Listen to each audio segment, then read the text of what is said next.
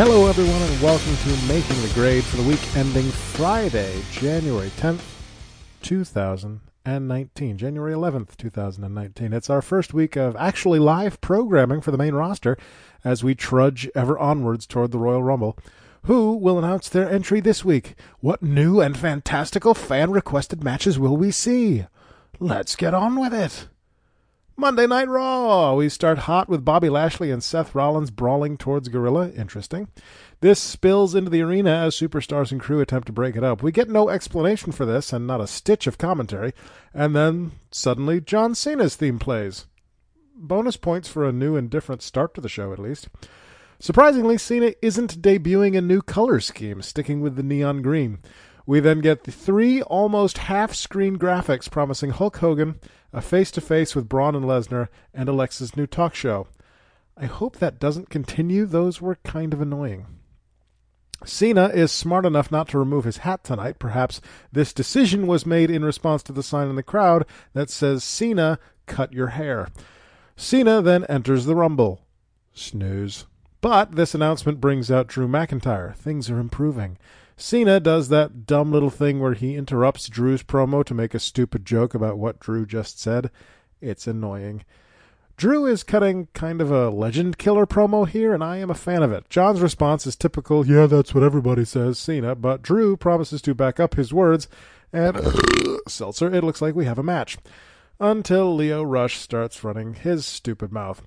He threatens to sue if Seth isn't punished, then he cancels Raw, and then Seth Rollins appears, and the brawl continues.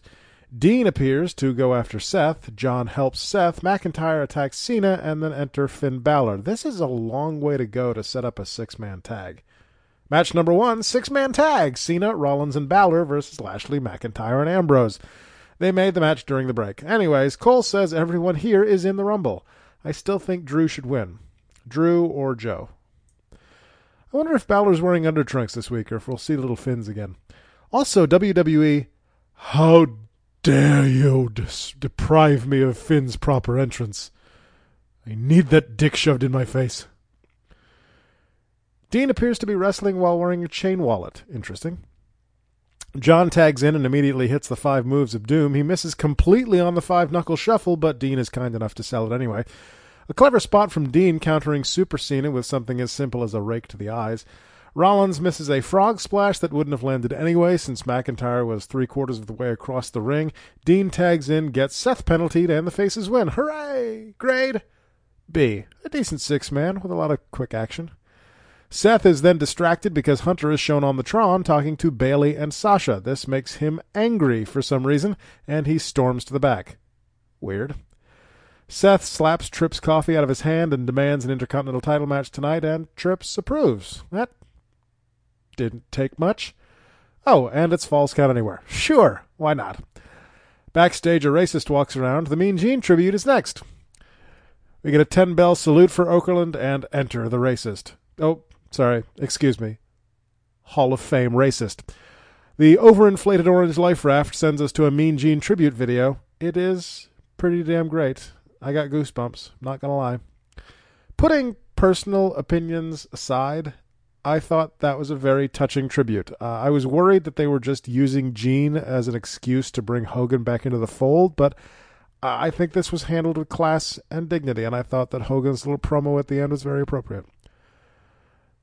Match number 2, Lumberjack match, the Raw Tag Team titles, Glorable versus The Revival. Come on, Revival. Corey calls the Lumberjack match essentially a human cage match. Corey has never seen a Lumberjack match. Corey then says the job of the Lumberjacks is to break the fall of the Revival when they get clotheslined over the top. Corey has never seen a Lumberjack match. By the way, why the hell is a Lumberjack match the answer for the wrong guy got pinned last week? How are the Lumberjacks supposed to prevent that from happening again? We get another screwjob ending as Gable pins Dawson with a roll-up with Dawson's entire left foot underneath and hooking the bottom rope. If this little feudlet doesn't end with a Revival title reign, then I quit.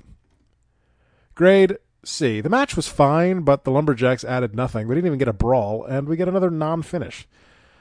More half-screen graphics tell us what's coming up later. Then, for the 4th week in a row, the NXT call-up vignettes. Even I am getting tired of EC3's ass at this point. Elias talks about his past, and then he enters the Rumble. Sadly, he is interrupted by Baron before he can sing his song about Baron. Corbin then enters the Rumble. Match number 3, Elias versus Baron Corbin. Baron pins Elias with the end of days. Grade B. Not sure why Corbin needed a win there. Here's the thing about Corbin. I think he's a decent wrestler. He's just not good at character work. Dean is in the bowels of the building, and he is upset. Apparently, Seth regaining the Intercontinental title will cause the end of the world. Enter Braun Strowman. Heyman and Lesnar then appear on the Tron. They then make a duet video on TikTok. Lesnar and Heyman on the left, Strowman on the right. This is your face-to-face. Does creative know the definition of the word face? This is only slightly awkward because Strowman isn't looking at the Tron, he's looking directly into the camera. Strowman actually breaks out a pretty decent joke asking Lesnar if Heyman's ass is jealous of his mouth because of all the crap that comes out of it. Made me laugh. Lesnar finally succumbs to Strowman's taunting, which Heyman doesn't approve of. Enter, finally, Lesnar. Sucks that Strowman is going to lose at the Rumble. Lesnar does a lap around the ring and leaves. Ladies and gentlemen, the top champion on Raw. I have to give that negative points. That was fucking stupid. Jinder and Alicia are in the ring. She shanties. This is also fucking stupid. Negative points. Jinder goes for cheap heat. Match number 4, Jinder Mahal and Alicia Fox versus Apollo Crews and Ember Moon. I legit hate that I have to watch this and that Ember is associated with it. Alicia eats an eclipse and gets pinned. Grade C. At least it was short. I'll give Alicia this, and I am about to give her credit for something, so I may be dead in a week, but I enjoyed the bump she took off the eclipse. Cole reminds us that the Intercontinental title match is Falls Count Anywhere, so it could end in Disney World. It could even end on the roof. I'm going to guess it ends in the ring. Time for a moment of bliss with guest Ronda Rousey. This show takes place on the stage instead of in the ring. Who does Alexa think she is? Abraham Washington? The show is quickly interrupted by Nia. Fuck. She is predictably terrible. Sasha appears. Nia calls herself a 300.5-ounce Samoan, which is just under 19 pounds. Sasha calls her a bitch and then challenges her to a match. Nia refuses until we come back from commercial, and suddenly there's a match. And Tamina's also there. Match number 5, Sasha Banks versus Nia Jax. Nia just can't seem to overcome Sasha's almost 100-pound weight advantage, tapping out to the Banks statement and sending Banks to the title match at the Rumble. Grade B. As decent a match as you can expect from Jax, and the correct person won. Match number 6, Intercontinental title Falls Count Anywhere, Dean Ambrose versus Seth Rollins. Seth attacks during Dean's entrance. Nicely done. I still find it weird that a Falls Count Anywhere match has to start in the ring. They brawled outside after the attack during the entrance, and then I guess one of them just realized, oh shit, we have to at least get in the ring for the match to start. Seth threw Dean into the ring, slid into the ring himself, and then they both immediately exited the ring.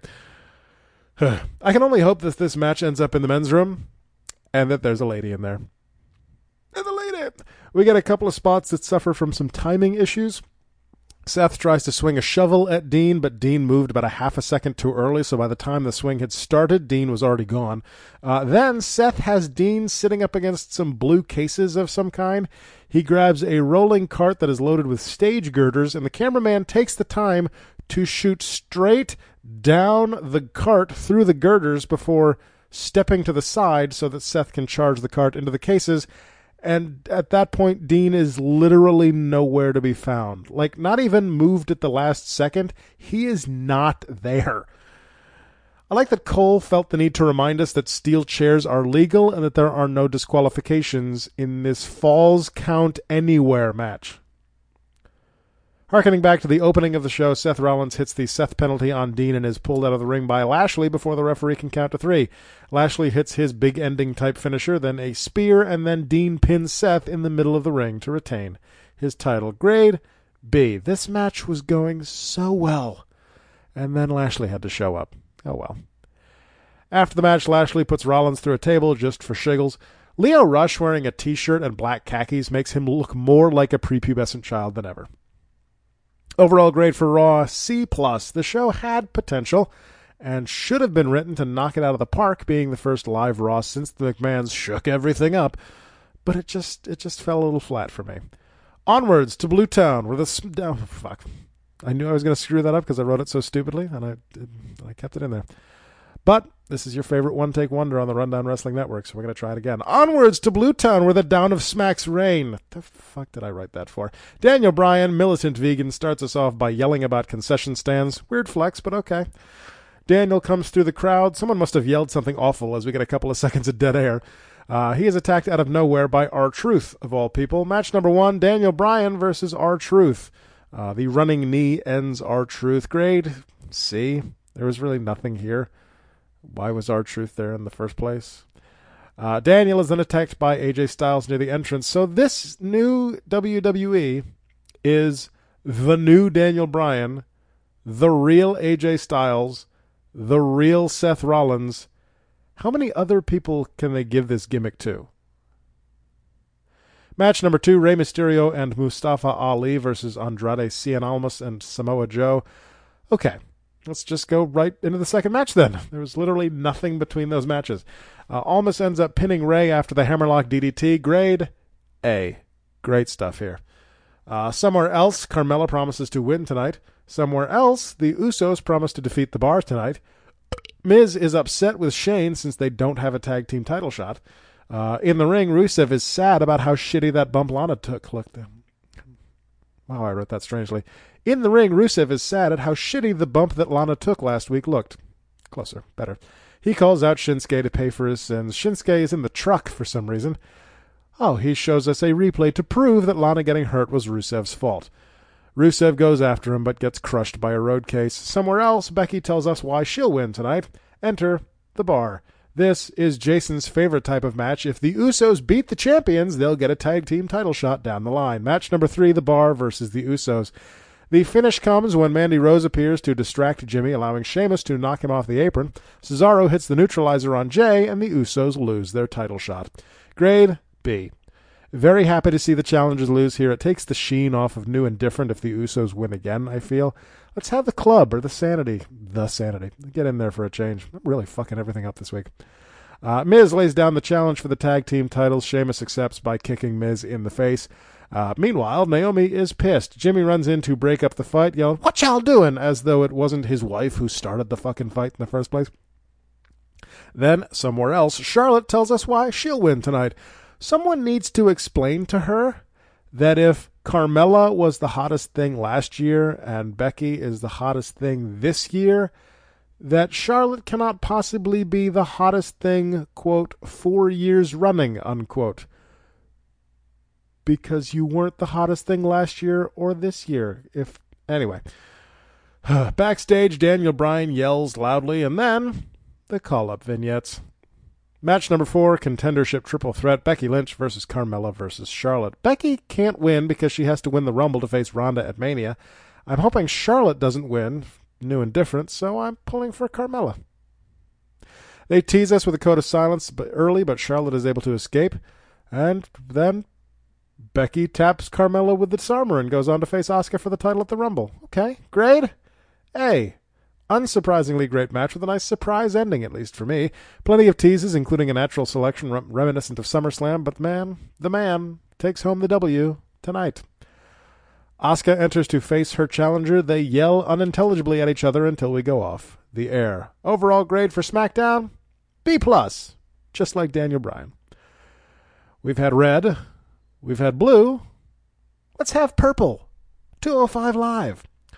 Drake gives us a rundown, and then we dive right in. Match number 1, Noam Dar versus Tony Nese. Dar eventually pins Nese thanks to Nese's bravado. Grade A. Fantastic match with a nice, quick surprise ending. Great start to the show this week. Brian Kendrick then reads a letter from Akira Tozawa. Kendrick legit looks 14 without his facial hair. The Submission Commission try to convince Drake Maverick to hire decent cruiserweights and not these shitty high flyers.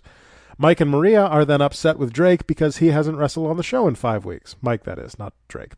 Leo then selfies about Kalisto. Match number 2, Cedric Alexander versus Hideo Itami. If there wasn't already 2 faces in the Fatal 4-Way at the Rumble, I would pick Cedric easily here, but you gotta balance the sides, you know. Hideo Itami hits a motherfucking Falcon Arrow off the apron to the floor. Jesus fucking Christ. Itami picks up the pinfall victory and advances to the Rumble match grade B. Very good. I just thought the first match was better. Backstage, Buddy congratulates his opponents, but promises to beat them at the Rumble. Overall grade for 205 Live, A-. Very good show. 205 is much better when they don't shove a meaningless squash job in the middle. Last but not least, it's Brand Yellow NXT. We open with a promo from Johnny Gargano. He's acting rather facey out of the blocks here. He promises that there will be no evil DIY reunion, and this feels rather out of character for what we saw the last time we saw him. He does like Ciampa's idea about him taking the North American title from Ricochet at TakeOver, though, and he calls Rick out. I appreciated that, him calling him Rick. Rick promises to keep the belt at TakeOver, and this brings out Ciampa. Rack. Gargano tells him to fuck off, which is Aleister Black's cue. He is on the screen to shit-talk Ciampa. Everything goes dark, and Aleister is on the ramp behind Ciampa. There is a brave? Brawl. That was supposed to say brawl. There is a brawl.